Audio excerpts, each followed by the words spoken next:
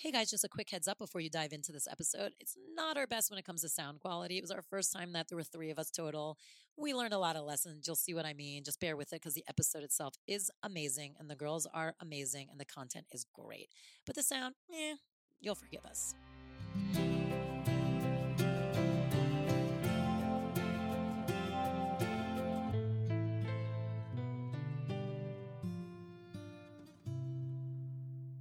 Hello, we're here for another episode of Den Talks. We're so unbelievably lucky to have Elizabeth Kott and Steph Simbari here, the girls behind That's So Retrograde podcast. If you haven't checked it out yet, do yourself a favor. It's an honest and very funny take on the wellness world.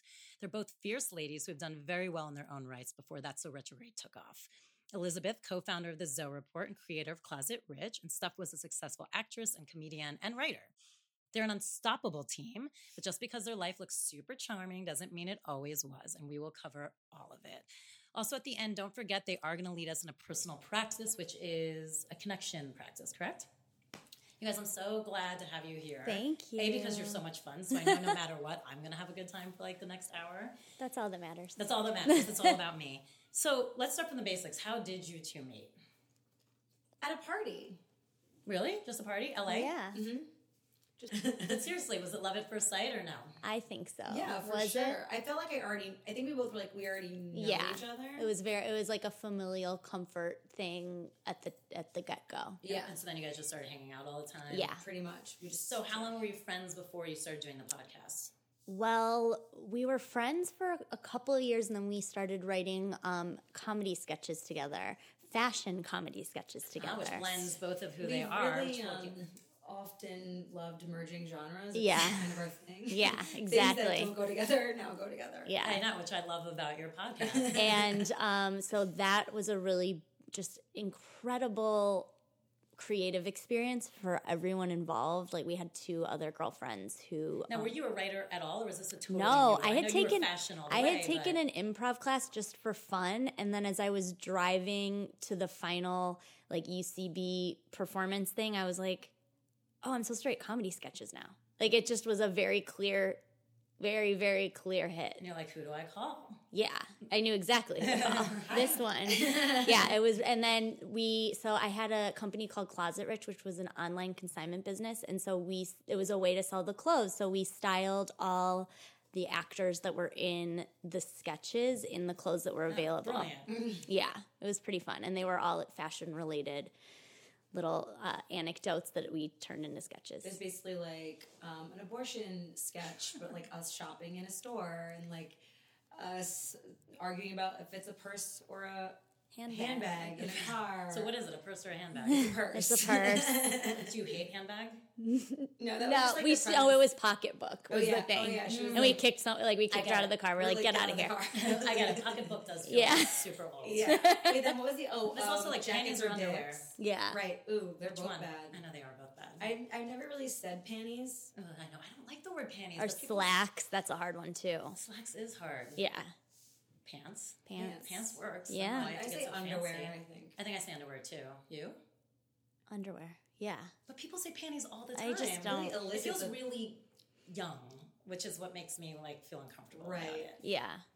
And now I could go off on a whole other thing. Right. About Yeah. to be like hairless or not hairless. What are we doing? What are we Let's have a whole doing? different podcast. So we had that experience together, and then just by way of all these crazy fun events that the universe put in our way, we stared doing a podcast. So who was it? One person's idea? Did you guys come up with it together? Like how was it born? Well, I How had an did you birth opportunity to pitch podcasts. So I was styling a show for the E! Network, and the production company it's a whole long like connect the dots thing, but the production company that was doing the TV show was starting a podcast division as an incubator space to bring different concepts into different mediums. So they thought like, okay, if it works for a podcast, then maybe it could go into digital or TV. Isn't that funny? Yeah, How it's like and then- the podcast is the world, and like, I- nobody gives a shit about bringing in the other Exactly. And So then I interesting. knew I had like grown up with the person who was head of that division. And she Like had legitimately grew up, not literally like in the grew up, industry, like at home. literally knew her since I was 5 years old. And she previously had been at WME. And she had just got me into the room for various meetings like throughout my career. And then she just happened to be now working for this production company that I was styling this TV show for. She was like, give me any ideas you have.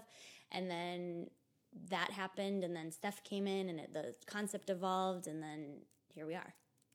I love that. So your two friends, I'm sure you get asked this all the time because friends do fight sometimes. Like, is it hard to like navigate the relationship at times?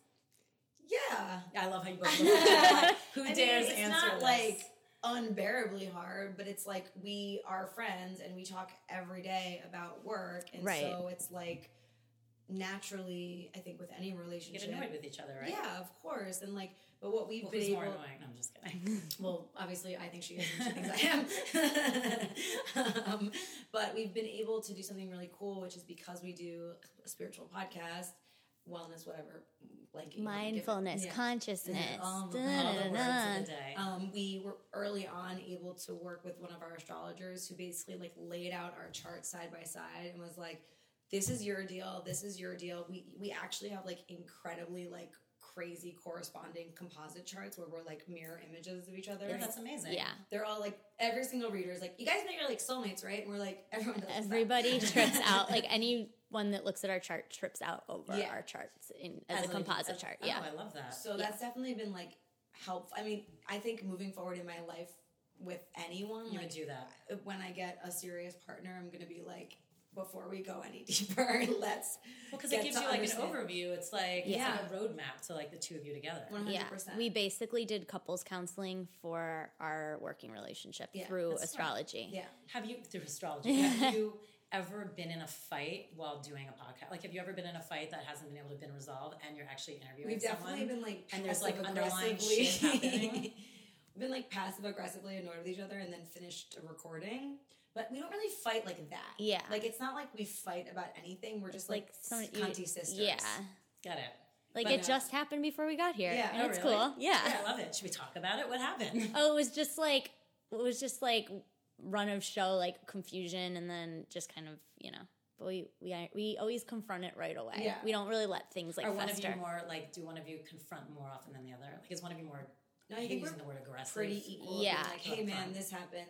Yeah, Like, because we don't ever want it to like fester. Yeah, I so hate we always lingering. just say the thing if we were annoyed. I mean, look, it's what also makes your podcast so amazing is the balance of your personalities. So it's obviously working. thanks.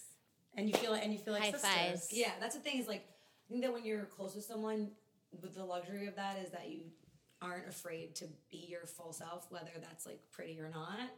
And That's what we're all striving for. right, and like when you work so closely with someone, you can't be like nice. You can be kind. We try to be kind, but then sometimes we're just like passive aggressive or aggressive aggressive, and it's just like that's the way it is. I'm And like then aggressive we and let it go. And then we let it go.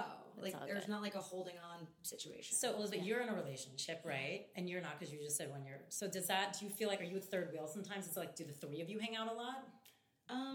Or is I it don't more? feel third wheelish with them because I actually introduced them. Ooh. So I like knew Joey before. Sorry, can we not name drop?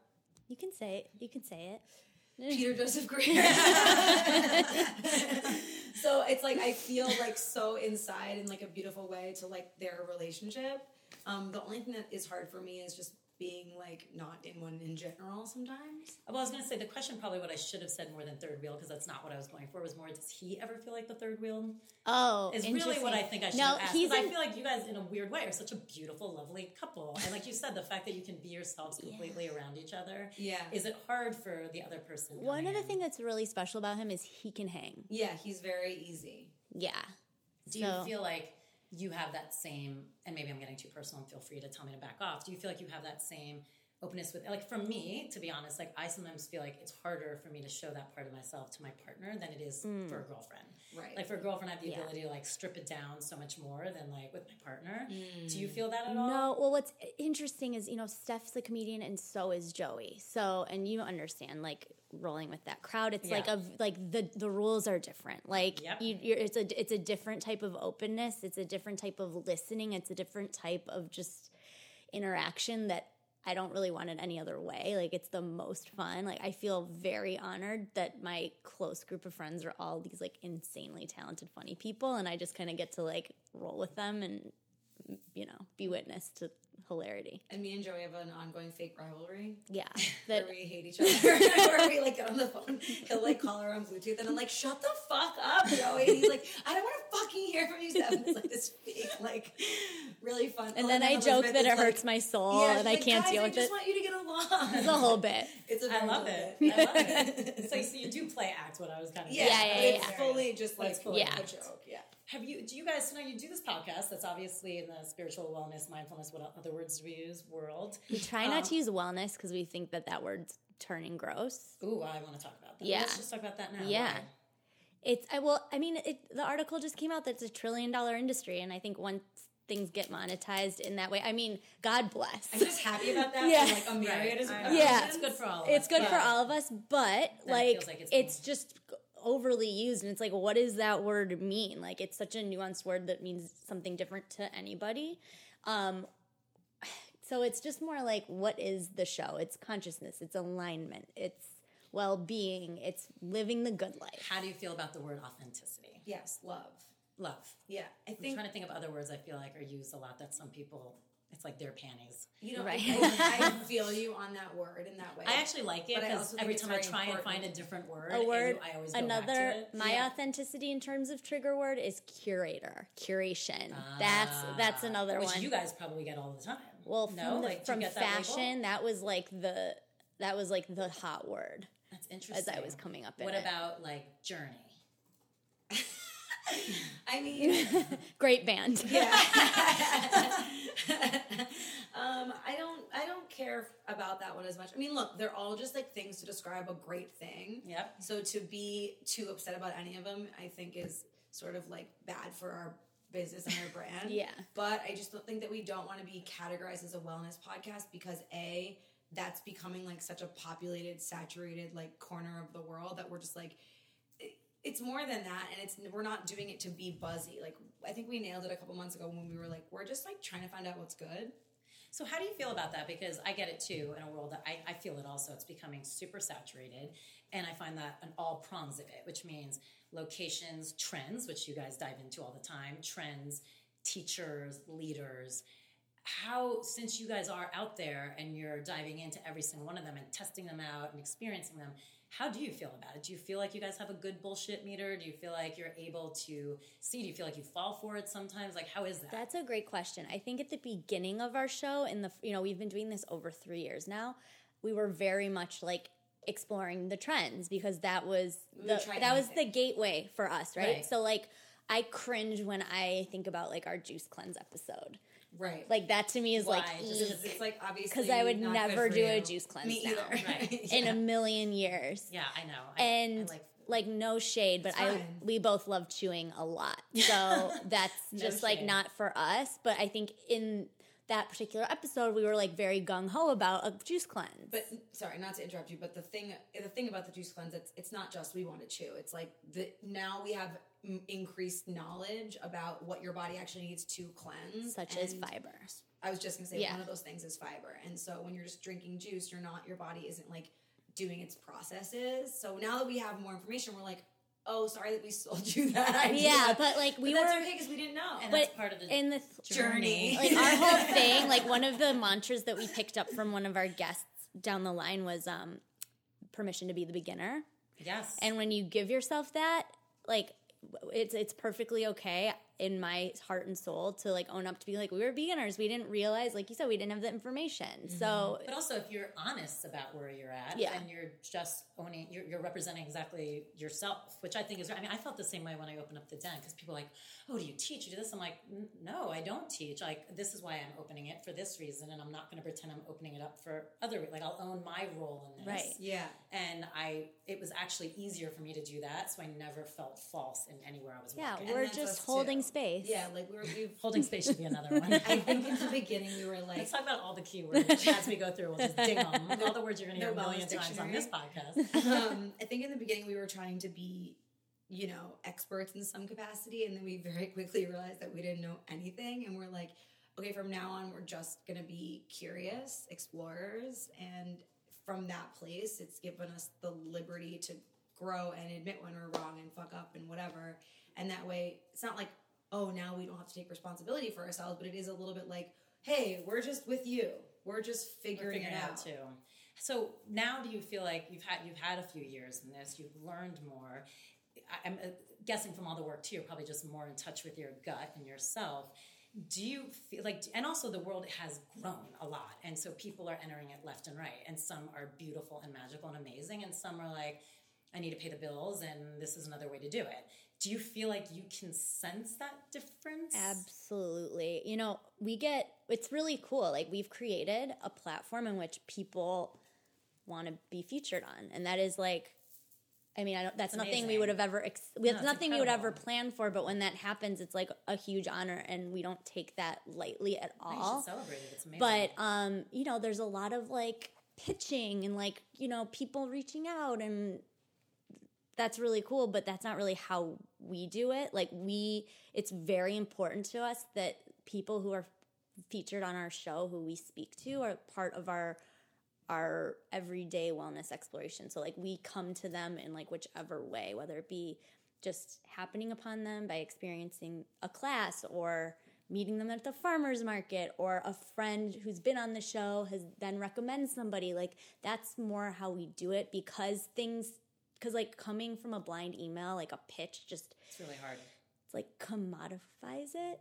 Well, it's the same thing, because I get pitched for teachers all the time, and that we have them come in for demos, because it's like you can't just hire someone off their resume in this world, because so much of it's bigger than that. And, you know, we've had experiences with, you know, a million different kinds of readers, whether they be psychic or whatever. Energy. Yeah. The list goes on. And I think what's just crazy is that there's so much like irresponsible behavior in that. So what do you feel, and you don't have to mention names, like what to you, especially like with reading, because that can be very irresponsible, because you're dealing with people's energy. Yeah. Do you remember any like moments where like, oh fuck, when that was over and it just felt not okay? Well, a couple of different times things have happened where we've been like, we've got to shut down this space for a second. Like, no more readings. Like, and we went probably almost a year like saying like like it wasn't until I met Shannon really that I was like, I'm open to another intuitive person. Shannon Aganza, who's an amazing astrologer, right? But it's when you do shut it down, then your bullshit meter goes up, because you're saying no, so then you know what you should say yes to. A lot of people are like, I really want to Reiki you. Yeah, and we had to be like, no. Get your dirty energy off us. Like, but that's what I mean. Like, especially with people wanting to, like, because you are such a great platform. Have you ever left feeling like something was off? Well, I'll say something. Do you mind if I share the thing? So we went and got readings. Well, it wasn't even really. What was it really? Was it a reading, or it was more like a? Which time are you talking about? Oh, I know what you're talking about. Yeah. And the person said something to Elizabeth like about her relationship, and it was just like like off base, negative, presumptuous, and hurtful. And then, like, literally in the middle, I was like, okay, like, you're no longer allowed to communicate with her, because you're using whatever skill or talent or intuition that you have, and you're putting it on someone who clearly not in a space to receive that, and isn't aligned with what you're saying. Didn't ask. As a reader, didn't ask. Well, that's a big thing. Didn't ask, and as a reader, you should know that. You're so fucking intuitive, you can't tell that you're saying something damaging to a person. Like, bedside manner is a huge thing. Especially in this world where people, I mean, see within you, I mean, in whatever regard that means, emotionally, intuitively, energetically. Yeah. But it's like what you said, where it becomes about their ego and their own need to prove to you that they have that ability. Don't you find it fascinating, the ego in this world? Because it is so... It's hilarious. It's hilarious. And I'm sure both of you can talk to this, because, you know, Elizabeth, you come from the world of fashion, and you come from the world of, like, entertainment. So it's not like any of us are strangers to the world of ego. But I think when you kind of work in, like, this business, you expect it to not be as present. Yeah, but that's why I'm literally writing a show about this, because it's the funniest thing in the world. So tell me your take on it. It's so funny. Like, there's no place where ego is funnier than in a shaman. Right. Because they're so diametrically opposed that the only place for them to meet is where comedy is thriving. Yeah. So I kind of, if it's not directed at me personally, then I can see it as very funny. I know, when it's directed at you. But if it's directed at me, I don't do well with those kinds of things. I'm very confrontational. It's fun. I've seen it so many times too, where I'm like, how am I seeing this clearly? Like, I'm not the spiritual leader here. Like, how am I seeing so clearly what's happening to you? And you're the one who's actually like supposed to be the teacher. I mean, it's like Wild Wild Country. Yes. So what did you both watch that? I didn't finish it, which So is it's so a doc. weird. People don't know. I It's a know. doc about Osho that was on Netflix. Which is like that. I love a good cult doc, and it just like it took me a second, and I haven't finished. It took me a while too, but Yeah. it got when they all went crazy is when it got really Yeah, I good. haven't turned that corner When yet. I was like, I don't know who I am anymore now that I finished watching this documentary. Like, so good. Well, because it turns everything upside down. But it just raises like the essential question is like, can you be a leader like in that sense without ego? Is it possible for a human being to transcend their ego? Like At that level. when so many people are putting you on that pedestal and you're like receiving all that and they're energy. making you God. And they're giving you material gain too. So his whole thing was like, I'm a spiritual materialist. And it's like, on some level, I feel like we are like that too. Obviously, we're not Osho, but we're like, we could have nice things and be Conscious. Like, Right. it's not one or the other. But you're also not purporting to be. I think that's Osho. what Not the yet. difference. No, I'm Yeah. kidding. Well, by the way, Call me. but that's the interesting Bhagwan. too, because I mean that's an interesting conversation of like the monetary transaction. Like Yeah. everyone does in the modern day world, you got to take care of your shit. Yeah. And there's no reason you shouldn't be able to make money. And I don't know what the answer. I don't know if it's how you identify with it. It's like take care of yourself, do well. Yeah. It's okay to make money if and help people, but I think how do you identify with that money? How are you identifying with it coming in, and what are you attaching to that? I think the answer is that you have to give more than you receive. That's a good one. When I think you that's are at that level. Like you can't be like he was like adorned in jewels and driving the Rolls Royces, $300,000 right? cars and just like he was amassing so much wealth and like yes they were giving the teachings but they weren't giving like in a way that was really bringing another level of human up. And I think that's why he became like so inaccessible. And then he disappeared for you, like, right? Didn't he not speak for like 4 years or something like that? Well, then, but he was speaking in private. He just wasn't publicly talking. Right. He was speaking in private and like having orgies and taking laughing gas. It always turns so weird sex. Yeah. Like that's just like the He was through very line for sexual. all of That was these. his whole thing. And he was always about like connecting to, which look, I mean, there are like great arguments, but yes, it did. The problem is then it gives it all a bad name. Yeah. People think it's just this weird sex cult. But, when you ask one of the questions you ask is like, what was one of the influential books? And like, to be honest with you, like Osho's book, Love, Freedom, and Aloneness was like so influential for me at 20 years old. Did you know any of this about him? I knew nothing. I did. I did not. I did not. All I knew, because I read a bunch of books and then I like caught wind of just this information, which was like, then it got weird and they poisoned an election. Like that's all that I knew. They poisoned an election. Yeah, they wanted to win the town, so they poisoned everyone. That's all I knew. I didn't know but then the way that it came to me was it was the people, it wasn't him. But it was always like that. He was always like shrouded and protected and like worshipped. That woman did go a little crazy. Tough titties? Yeah. Sheila? Yeah, Sheila. Tough titties. Perfect descriptor. I love her. She was great, but she went a little crazy. Yeah. Because I mean that's when it's like the reverence getting in the way of like sometimes practicality and common sense. Yeah. Totally. Which I think we've all probably seen. It's amazing. So were you guys spiritual before? Did you have a spiritual practice before you started this podcast? Were you like, how much of this started when you actually went on the search in the podcast, and how much of it was already inherently in who you guys were? I was like spiritually curious, wellness curious. It felt very like inaccessible, which is I think the big motivation in starting these conversations between Steph and I is like we would be curious about something, we'd be Googling it, and it just like didn't feel like they were speaking to us. Like it didn't feel like the information was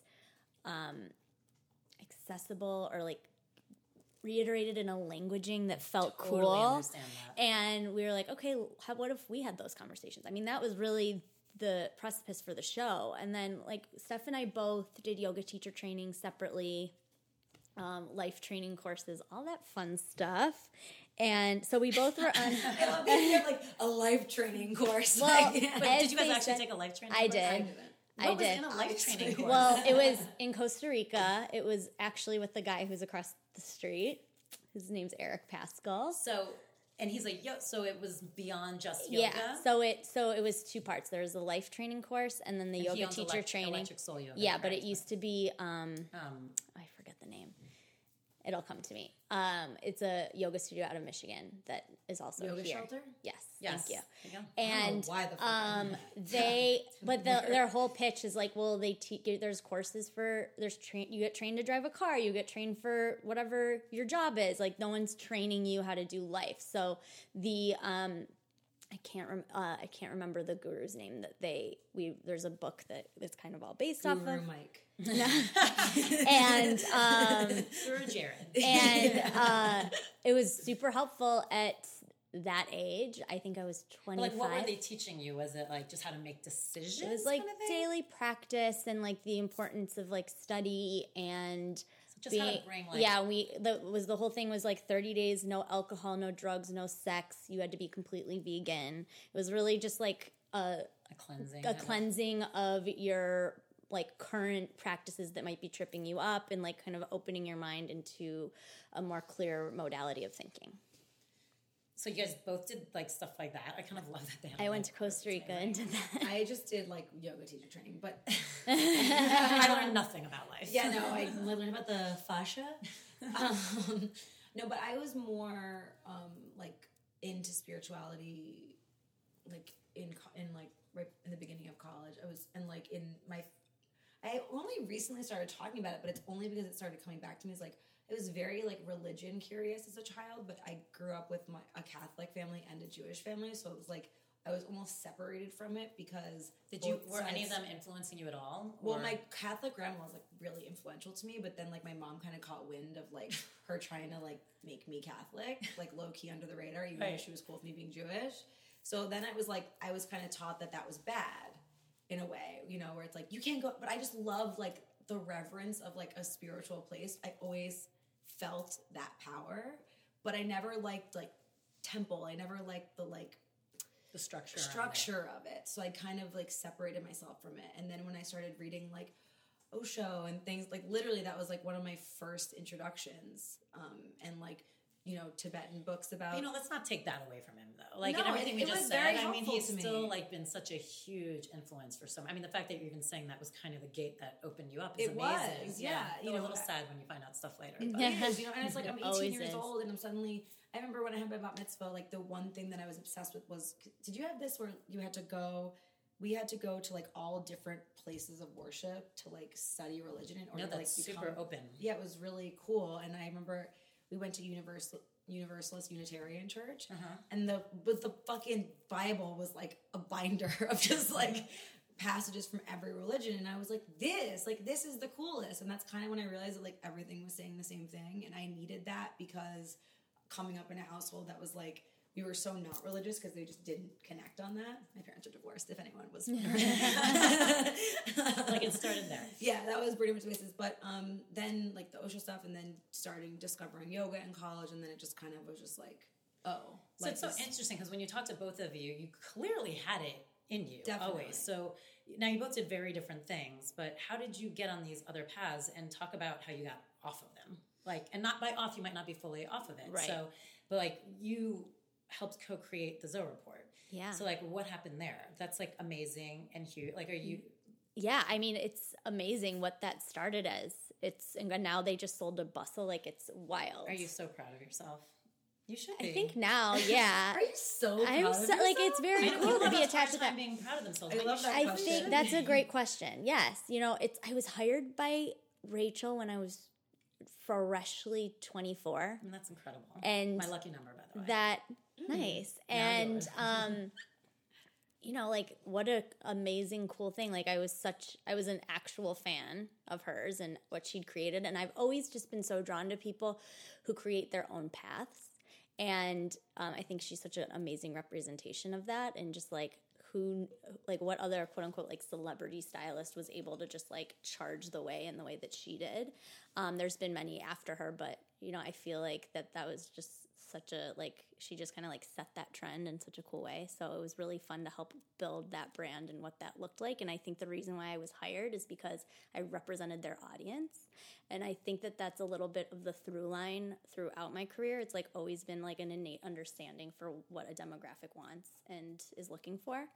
So but that's a talent because not everyone can do that even when they are part of the demographic. It's a huge talent. So, you know, with so with the Zoe Report, like that, there was that. And then when working at the Zoe Report, it was me having like a constant influx of clothing coming in. And like, what do we do with this as women? Like, I'm at work all day. I don't have time to go try to sell it. Like, wouldn't it be cool if someone came and picked it up and then sold it and I got a check in the mail and I wouldn't have to worry about it? And then even the stuff that couldn't sell, like, let's find a cool charity for that to go to. And that's how Closet Rich was born, which was my other company. So I was just like, it's like, what's the saying? Like when you, invention born from necessity. So that's where that came from. And then, cut to So Retrograde, like, it was just like a lack of information and a curiosity for the conversation. Now, when you left Zoe Report, and then you sold your company, did you ever have any moments of like, what the fuck am I doing? Well, I was fired from the Zoe Report, and it was heartbroken. And how did you repair ego from that? I went on to Costa Rica. I took a life class. I took a life class. I started practicing yoga. This was the most important thing, and I'm so happy it happened to me in my 20s when it did, because there was a definite cool factor with being aligned with something like Rachel Zoe, to be a girl in fashion and have an @RachelZoe email address. Like, I would go, like, I remember I was shopping at DVF in the meatpacking district, and they wouldn't pay any attention to me, and then I bought a dress, and then they asked me if I wanted to be on the mailing list, and I gave them my email address, and everything 5 changed. Women flocked to me, and they were just like, all of a sudden fawning over me. And that was really representative of just kind of what would happen with that alignment to that brand. Right. And so whether I liked it or not, there was a lot of ego wrapped up in that. Yep. And I don't think that I walked around like peacock feathers about it, because that's not my nature, but I definitely like inwardly thought that was the coolest thing ever. Especially, I'm guessing you were 24, you said, right? 24, 25, yeah. So I'm guessing a lot of your friends around you were struggling and having really shitty jobs. Yeah, I feel, everybody, at the time, like, the digital fashion world was, like, kind of a teeny, small group, because there was, like, the Who What Wears, and we were all kind of, like, within, and, like, the Refinery 29s, we were all kind of, like, in that same world together, because it was really just starting. Rachel's newsletter and Goop were just kind of started at the same time. There wasn't really that medium, hadn't really flushed out as much as it has now. So a lot of people in my world were doing similar things. A lot of people, obviously, trying to be actors or that kind of thing, but everyone was kind of in the world, and so you attach a lot of identity to it. I had so much identity, and I didn't really realize how heavily my identity was attached to that until I didn't have it anymore. And then I had to really realize who Elizabeth was without that attachment, like any job, like no job. But you are lucky that was in your 20s. It was the best lesson ever, because even, and it's an interesting dichotomy, because so much of what we do now, like, it's just us. It's our lives, it's our experiences. But at the same time, like, I feel like there's a healthy relationship to that because of what happened back then, and having to really kind of had that teared away from me. And so as you like meandered and made your way, and now that's the Retrograde is like kicking ass. I mean, it's doing so well. Was there ever a point where you're like, I'm never going to figure this out? Like, yes. So, with Closet Rich, I had created something, and then 4 years later, I was like, I don't want to sell used clothes anymore. Like, that's not what I want to be doing. I hate going to the post office. I hate running a website. Like, I hate doing this. Yeah. And it felt like I felt trapped. Like, I couldn't conceptualize a world where you could just put something down because that looked like failure. And I really had to inwardly grapple with that, of what, like, would I be abandoning a child? Like, I've created this, it's a big thing, I'm stuck with it, I guess. Like, that was really, it was so depressing. But, like, everything kind of happened in a way that, we were doing the show, and I was kind of dialing the dial back a little on my efforts towards Closet Rich, but the universe kind of like showed me that That's So Retrograde held a very important place in the world before we even intended it to. And that was really through feedback from our listeners, of people who were like, this changed my life. Like, I heard this on the show, and A, B, and C happened, and now this has happened, and thank you. So there was, like, every single day there was a daily reminder to keep going with the podcast, and that it was okay to shut down the other stuff.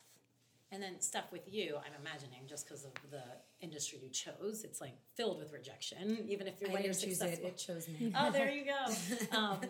But did you feel the same way? Like, did you ever feel like, was everything super smooth for you in your path moving up? Or, but I mean, like, yes. How did you deal with, like, either rejection or getting thrown off your game?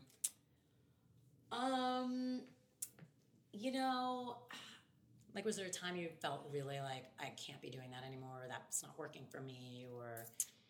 I have had a much different path than Elizabeth. I became a comedian at 22, or like right when I turned 22. After like graduating theater school and thinking I was going to be an actor, and then I came out here and was like kind of doing that and discovered comedy, and I was like, oh wait, I'm funny, what's going on? And, like, this is a thing. And so once I started doing stand-up, it kind of was just like my obsession, and I didn't have like any material identity outside of like just wanting to do that. Like, well, in that sense, it's similar. Very but there was the only, I guess, like the sense of like coolness that you were explaining, like that is how I kind of felt, because it felt like so like rogue and gangster to be like literally like my whole life every day for 7 years. Maybe like I was intensely doing it for like 6, and then I sort of discovered my own rhythm after like 6 years, and then completely stopped doing it. But was just every single night going to like multiple open mics with like a gang of comics, and like we would do shows, and then we would go eat, and we'd be out till 4 a.m, and then I'd sleep till 12 or 1, and then I'd like write some jokes, smoke some weed, and do it all over. Like that was my every single day. So I was just living this very like, it was hamster like wheel. Yeah, but it was what I wanted, because I was coming from a space of like everyone on the East Coast being like, this is what life looks like, and like these are the things that you do, and like this is like the way that you accomplish, and this is the way that you identify. And I just was always had a sense of like, fuck that, you're all miserable. And like that I tried to be like a commuter for a year when I lived at home. I like had a job and was on antidepressants, and was like, after work I would like go to the bar with my coworkers, and I'm like, this dead life? Not for you. Can't do that. But there did come a point, I think, when I did the teacher training for yoga, which I don't even know what made me want to do that. I think I was just doing a lot of yoga, and I had a boyfriend at the time who was super into that stuff, but also was sort of smothering me. And I kind of think I needed to do something that was like just mine, just for me. And I discovered the idea of like calming your mind, and that was in conflict with doing comedy, because comedy is all about attaching everything to every thought and figuring out how to make that into something. Yep. And so that became my obsession of like, how can I calm the Chitta Vritti and also be a comedian? And I was just like obsessed with that notion, and I would ask everyone about it. And something that really changed me was I saw Gary Shandling on the Paul Provenza's Green Room, and he was talking about that exact thing and being like a spiritual comedian. And he like, for like, you know, a large chunk of time didn't do stand-up in his realization of that.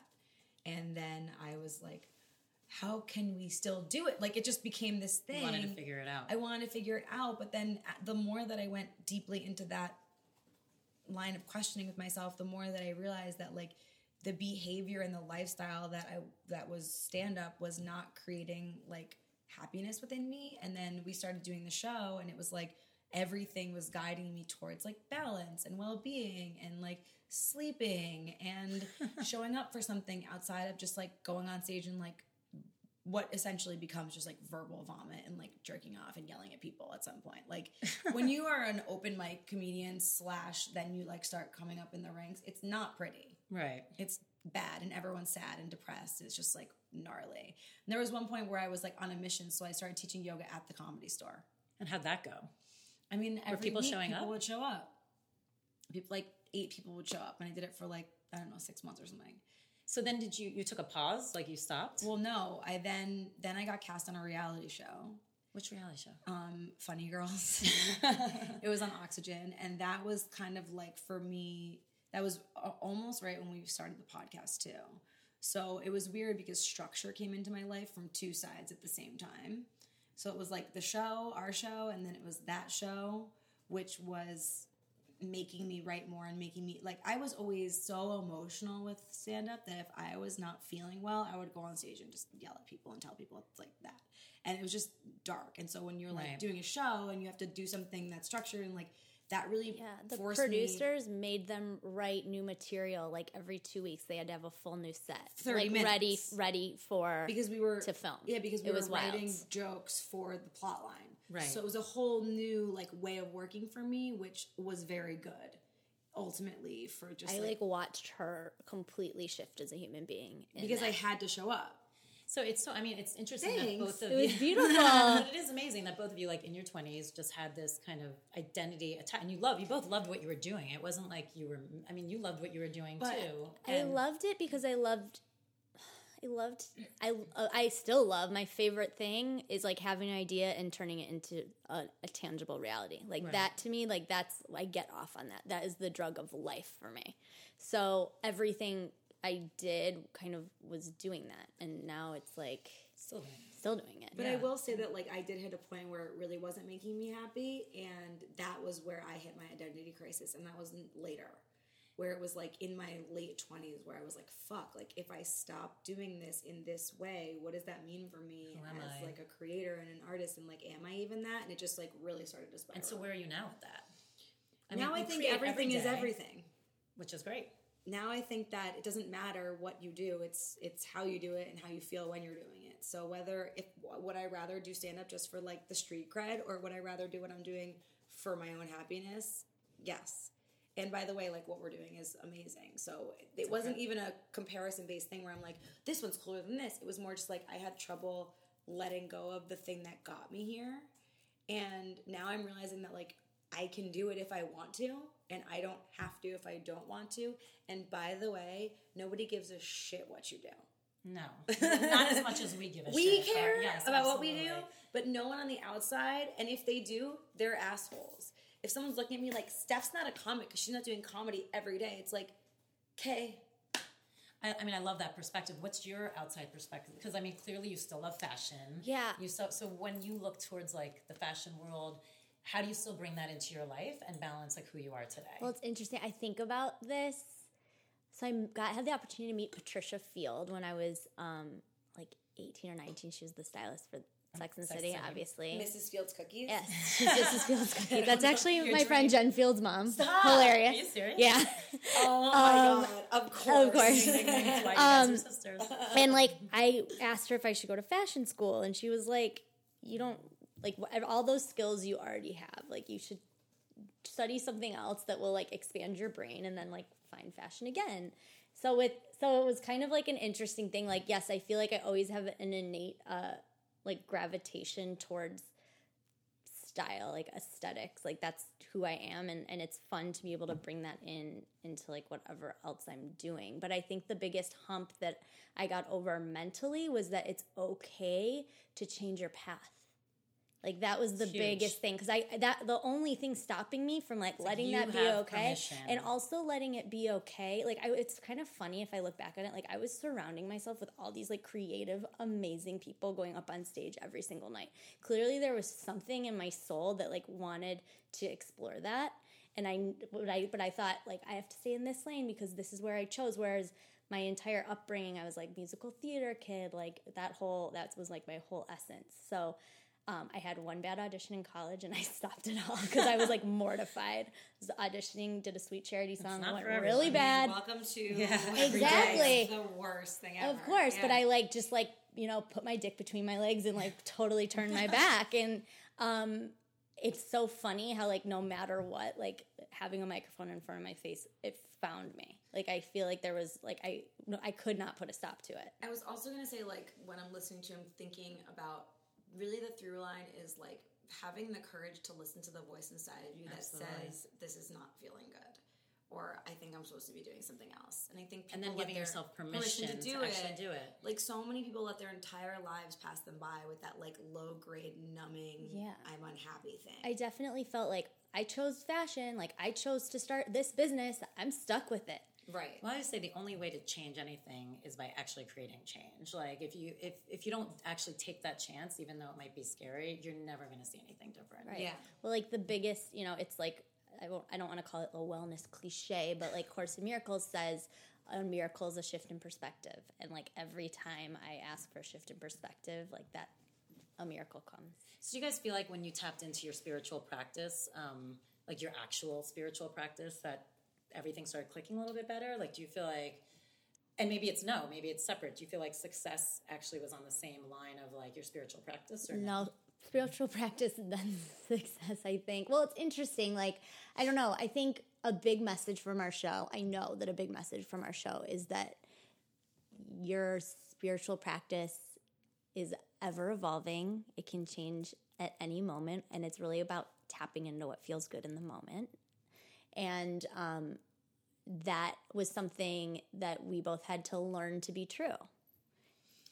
Yeah, I also feel like, in the way that we're like, wellness, journey, like spiritual practice, I'm like, oh God. Like, because the more that I kind of expand, feel like life is just a spiritual practice. It absolutely and is. There's not really like a separation. So like, yes, meditate or take a bath or just don't talk for 10 minutes or journal or like whatever it is, like it doesn't have to look spiritual.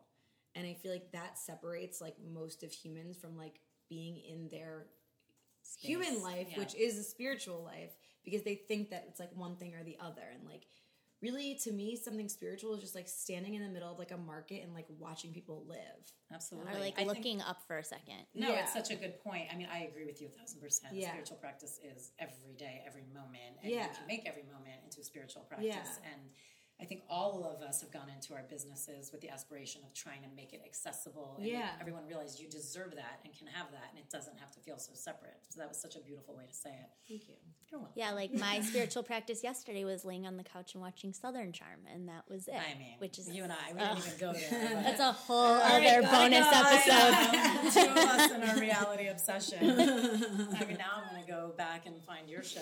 But oh my God, tune in. I don't get residuals because it was non-union. But, I was having this conversation with my friend yesterday, and we were both talking about, kind of questioning what that voice that enters your brain is during meditation. Like, is it God? Is it your higher self? Like, what is that? And I think depending on what you label it, it can either tune people in or tune people out. 1,000%. So that's also kind of interesting. And it's weird. I think people react to other people for exactly that, what labels they choose. I had a long conversation about religion with someone the other day. I'm like, it's so funny. Like, people bristle at the idea of religion. Yeah. But yet the way you can talk about quote unquote spirituality or whatever version is can also be the exact same thing for someone else. It's like, what do you believe, whether it's about yourself or something else, or it's however you're labeling it can totally make people it just averse. Like, it completely separates us from just the experience of like, it's really just like, what do I need to know right now? Where do I need to go right now? Who do I need, like, what do I need to hear? Like, and just like hearing it or not, by the way, like you can sit in meditation for 20 years and never hear a message, but you'd still be like doing something great for yourself. Oh my God, you're getting to know yourself. Totally. Which is the best part. And that's why, I think the thing that I love calling wellness is just like self-care, because that's not encouraged. No. But it is also very popular now of trying to figure out how to do it. I feel like that's good though. How do you Absolutely. She's buzzy, that word too. That's my favorite version of this conversation. Wellness, self-care. Because it really is just like, it's not something that was like very triggering for me growing up is my mom always called me selfish. It's funny you say that because that's how I said that was my issue with self-care, is being able to take away the idea of I'm like spending my time doing something for myself that's frivolous. That I was raised that was bad. Well, I'm an only child, so I'm just like can't not think that way. Yeah, you're so lucky. You are so lucky, by the way. You have a step out of all of us. But my brother and I are very strong personalities. It wasn't like we weren't like told to be quiet, but it was like if you're taking care of yourself, then you're selfish. And I think that's so sad because that was coming. And I love my mom, obviously, but that accusation, which is what it is, was coming from a woman who never took care of herself and was upset and depressed and then therefore couldn't take care of other people. You can't take care of anyone or anything if you are not taking care of yourself. Absolutely. So if it's selfish, then I guess we all need to be a little bit more selfish in order to be better for each other. But it's true, and I think it is getting over that hump of how to incorporate this stuff into your own life. that does make you a better human all around, for yourself and for others, for your friends, for your partners, for your family. But how do you get out of the mental barrier of, yes, I deserve this time, or it's okay to take this time. I always tell people, like in the work area, I always tell people, you're only going to get better at your work. Like it only makes your work more efficient and better. And in your personal relationship, it just helps everything. But it's like how you frame it and what's your intention. Intention, you know? Ding, ding, ding. Another word. There we go. What do I get for these? But like, if you go into the self-care thing with an intention to like block other people out, then you're being an asshole. But if you're going into it with like a loving intention and then turning around and going into your life with more openness, then that's good. But remember we got interviewed for that thing where someone was like, it was like 10 reasons why self-care is edging into selfishness or like whatever. It's like whatever.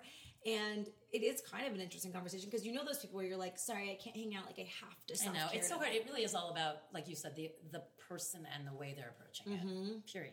And also it's like, if you can never like be decent to your friends because you're too busy doing all this stuff, it's probably a little selfish. Exactly. But that's the extreme example. Right. You guys have been amazing. I feel like I've taken up so much of your time, but I want to get to your 4 U's because they're so fascinating. We're going to start with you, Elizabeth. All right. So, and you can just rattle them off. Okay. Favorite book? Ooh, my favorite book. I didn't have that one. Did I switch you guys up? Yeah. Was favorite book yours? Yeah. Oh, I wrote like 5 books. Oh, but that's fine. So let's do you first then. Sorry, edit. Sorry. I wrote Love, Freedom, and Aloneness, which just was like so influential. Just the idea. There's a quote from the Prophet Khalil Gibran in that about like love not being possessive and it being something that like ebbs and flows between people. And that was, I needed to learn the lesson because I'm a Scorpio and like I literally just want to like possess people and like put them inside of my body. we just, not to interrupt because you're supposed to be quick, but the story you talked about before we started rolling, which I thought was hilarious, about you're like, that astrologer wasn't for me because I needed them to be like answering me every single second. And clearly like they actually had boundaries, so they weren't for me. They weren't for me, but I know what I need. Right, and someone who's going to give me enough attention. I love it. And that's cool. But so that was really important for me just in relationships and just relationship with myself. It's a great book for anyone like Spirituality 101. I love that. And inspirational. Sorry to do more. I'm sorry. Oh, no. I was like, let's just ignore the wild country of it all. And then also in terms of like being someone who creates outside of what people expect from them. And I know this is like sort of cliche also, but The Fountainhead, I read that when I was like 22 years old as well. And that also changed my life. I get that. Because he doesn't give a fuck about what anyone else thinks. And I didn't want to give a fuck what anyone else thought, but I was trapped. And that was like helpful for me in being like, I'm leaving New York. Bye. Like, I am just going to follow my instinct. It's so funny. Anything Ayn Rand, I'm always like, I want to read her at different times of my life. Because I feel like anytime you read it, you're going to see something.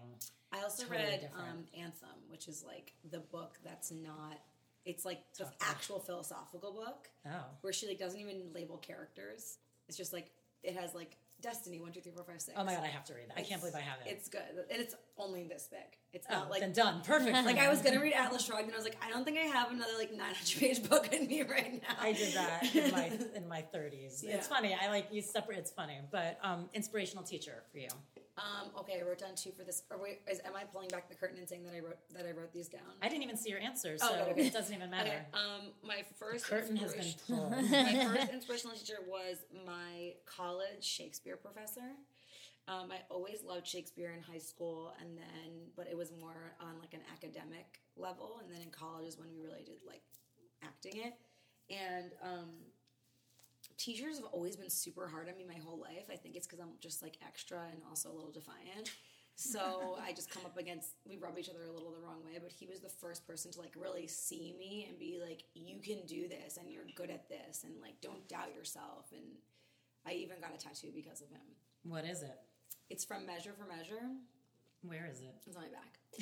And it's from a scene that I did in that class where do you know what Measure for Measure is? Anybody?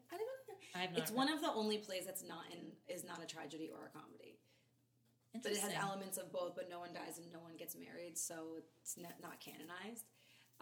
So basically, like, there's this Isabella's brother is like going to be imprisoned for his whole life, but the catch is that like the Duke's in love with Isabella, and if she just like manipulates the Duke, then he'll free her brother. And she's like, I can't do it. Like, I can't use my sexuality. I can't use my power. Like, he's going to die in prison, blah, blah. And the court jester says this quote to her and makes her, like, do it. And it's, our doubts are traitors and makes us lose the good we oft might win by fearing to attempt. And it was like, that's how I felt about like acting too, where I was like, I'm inside of myself. I can't, like, I'm too afraid. And like in that class, I just fully. That goes so much to what we were talking about today. That's amazing. Yeah. So do you journal or have any daily practice? I've been journaling pretty much since before my letters were straight. So yeah, I journal every day. There's been like periods of time where I skip days or weeks. But do you write like Dear Journal? No. Did you ever? I did. When did it stop? Probably when I just had too much to unload. Like, I don't have time for that. I don't have time to address the formality of my journal. I'm going to get in. I actually recently discovered my journal from when I was 8 years old, like when my parents were moving out of their house. My mom had kept one journal of mine from when I was a child, and like literally all my letters were backwards, and it was just like, but I wrote something so deep that I want to share it because it makes me laugh. So 8 years old. 8 years old, I had a boyfriend. I was like very fast growing up. Like I always would like pick a boy and be like, "You're my boyfriend," and like I like how possessive you are. I'm so crazy. And like I would like make him kiss. I would get in trouble in 5th grade for like kissing my boyfriend behind the computer. Like I was just like, I didn't have sex till I was almost 18, but I loved making out at 8 years old. Who doesn't love to kiss? Yeah, it's the most fun, right? So fun. So, anyways, I wrote Dear Diary. There it is. I'm in love with Michael K. The only problem is that Michael K has a weird nose. But I'm not in love with Michael's nose. I'm in love with Michael. Whoa. And I read that and I was like, what the fuck? At age 8? Yes. That is impressive. Like just this like both bitchy and critical but deep. No, but you little soul. You were honest. Yeah. I mean, that's what the purpose of the journal, which is amazing. But you actually had the like perspective of like that doesn't fucking matter. That's not nice stuff. That's amazing. So I get why my mom, she probably discovered that and was like, this is worth keeping. This little cunt. Michael's nose, you should just remind yourself that anytime you like lose perspective. Michael's nose. I know, whenever I'm like, he's not hot enough for me. Michael's nose. He was the best boyfriend. We played Jeopardy. Do you have a helpful tip for like a deep meditation? A helpful tip would be do less. Less in the world or less in a practice? Like, think about it in terms of just sitting there and, like, breathing, and then you'll be meditating. So just be, like, easy on yourself just, like, and stop chill piling it all on. out. Yeah, like, don't think of it as this thing where, like, now I'm meditating, and now I have to, like, access something. It's just, like... Now I'm a monk. Honestly, it's unbelievable how literally just sitting for 5 minutes and not... Even if you're just sitting and not talking, or you're just, like, staring into space, like, that's so good for you. So that's why I say, like... just do less. That's a lovely piece of advice for people. I think people are really hard on themselves when they try What's your piece of advice for meditation? It's a very similar version. I always tell people, just be so easy on yourself. Because I say the same thing. I tell people, like for me, when I first started meditating, it was really busy. I mean, it's still always busy in my head, but like I was going through divorce. I was like, had a crazy job. Everything just kind of sucked at that time. And there were times I'd sit there and not have even a second where it slowed down. And I'm like, well, that was a waste of 20 minutes. I could have been answering those phone calls or doing that work. Right. And then I always reminded myself, I actually just sat somewhere for 20 minutes and wasn't on my phone and wasn't answering emails. And so even though my brain was like insane, I got 20 minutes and that's a gift. So I try and tell people it's like a different way of saying it where at the very least it's still a gift for yourself and look at it that way. And I think then people kind of give themselves more permission of, you don't have to achieve anything. Just give yourself that little bit of gift. And at the very least, you're not doing a million things at once. I think it's also like, when you're saying what you're saying, it's because I think we tend to do it or we try. It's like any version of self-care that you only think to do it when things are bad. Yes. So you're creating a mountain for yourself. Right. So for me, like the best thing to do is to do it when I first wake up in the morning. And then like before I go to bed. So it's like, I'm not like, oh my God, it's the middle of the day. Like because I used to kind of be like that where I'm like, I forgot to meditate. Like, can't do these emails.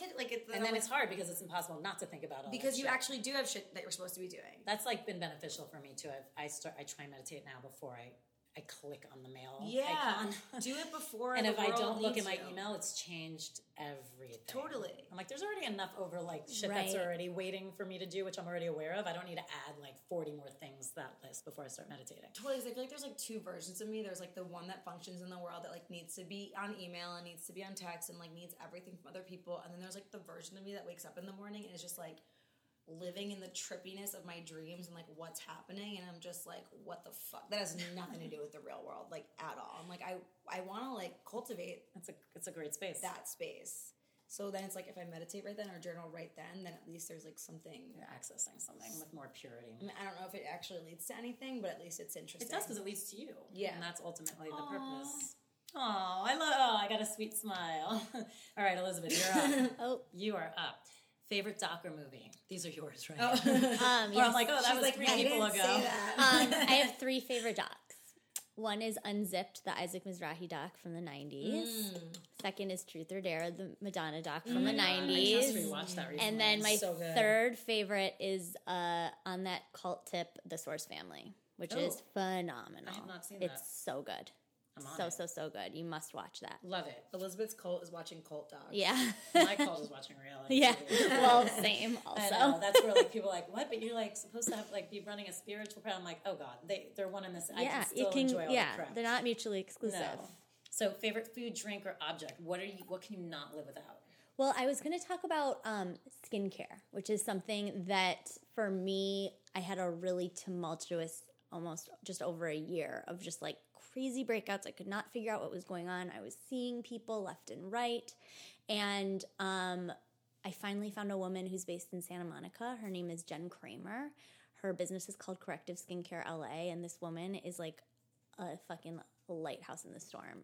She just It's a nice way to describe really helped me just turn it around. And I use her products. Like she has this great face shampoo, and then she makes like these salicylic acid And you tried wipes. a million people. A before you million got to her. people, a million things. Was my alternative right before I saw her was a very, very well-known dermatologist who was a legit dermatologist. Told me the only thing that was going to work for me were these. I think they're called photodynamic light therapy facials. They're $600 a piece. And you basically put this cream on your face, you let that marinate for an hour, then you sit in front of a light for like 3 hours, and then you can't be in the sun for 48 hours afterwards, so you can't be in a room with windows, and then your face falls off. And she told me I would have to do 3 to 4 of them before I saw results. And I was like, So it's hands up in the air, just in a pile of tears. Just, really your skin, and this is something that hit me when I was 30, like in my 30s. Like I had never experienced that before. So it's just been really exciting to like have moved through that, to come out on the other side, to be able to talk about that, to help other people talk about that. And It's also so hard because skin, as much as we always try and get above like our identity more, like when it's on your face and it's like the first thing people see, like because I went through something similar for like a year, and I remember I would just always keep my hair like, down and as in front as possible. And even though I'm like, I know I'm more than this and I'm okay with it, but it just hurts. It just hurts because you don't like, at least I'll speak for myself. Like I didn't know, I felt like it was something I was doing to myself that was creating that reaction. And so I was just like, so tripped out about what I was consuming, what I was doing, what I was putting on my face, to the point where I was like paralyzed. I was like, I can't wash my face because that's what's doing it. Like literal, just incomplete. So Jen confusion. Kramer is the magician. Yeah, the magician. Okay. She's the angel. Yeah. So what is the first thing you do when you wake up? I say hello to the day. I love it. Out loud or in your head? In my head, sometimes out loud. I recently moved my bed so it's like facing the window, and I see these beautiful palm trees, and I just kind of say hi and drop in, and then I like to think about 5 things I'm grateful for just right away. That's very similar to my morning. I do the same thing. I don't like hello. I should Yeah. look at it as that. Just For me, like- I do kind of like. Like, just what's up? Yes, I like We're to say here. thank you. Thank you. That's Like, amazing. Open up. You're like, okay, I'm in my body. Yeah, exactly. Good. Good. So, what is the best worst day of your life? We covered it earlier. The getting fired at that age was like so devastating because I didn't have the life experience to understand that it's kind of like crucial experience to become an operating human, I think, is to have like something you want taken away from you, something you have taken away from you. And very rarely is someone's job in their 20s their job forever.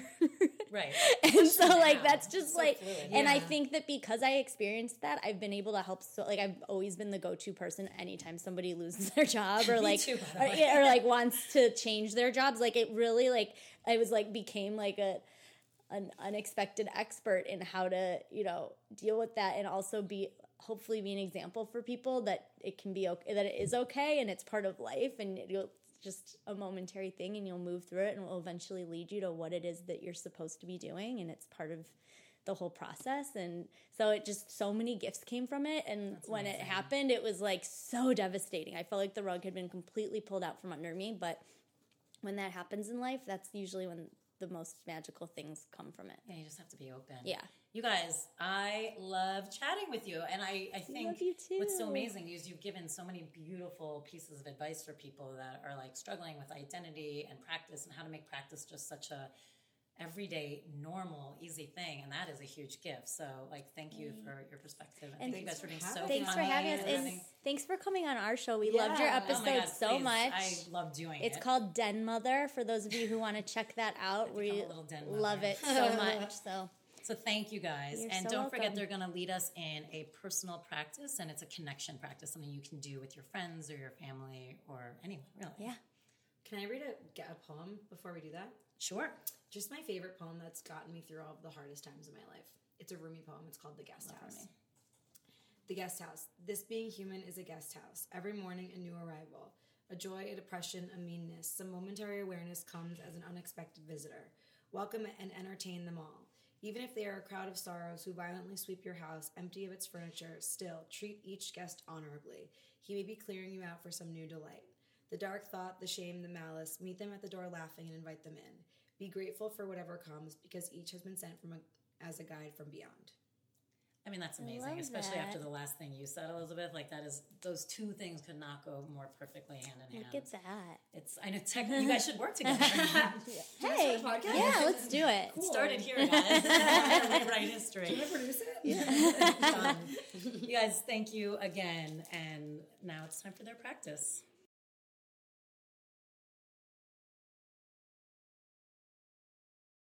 So we love to really naturally, we've gotten to the practice of inviting or congregating our friends together for craft night.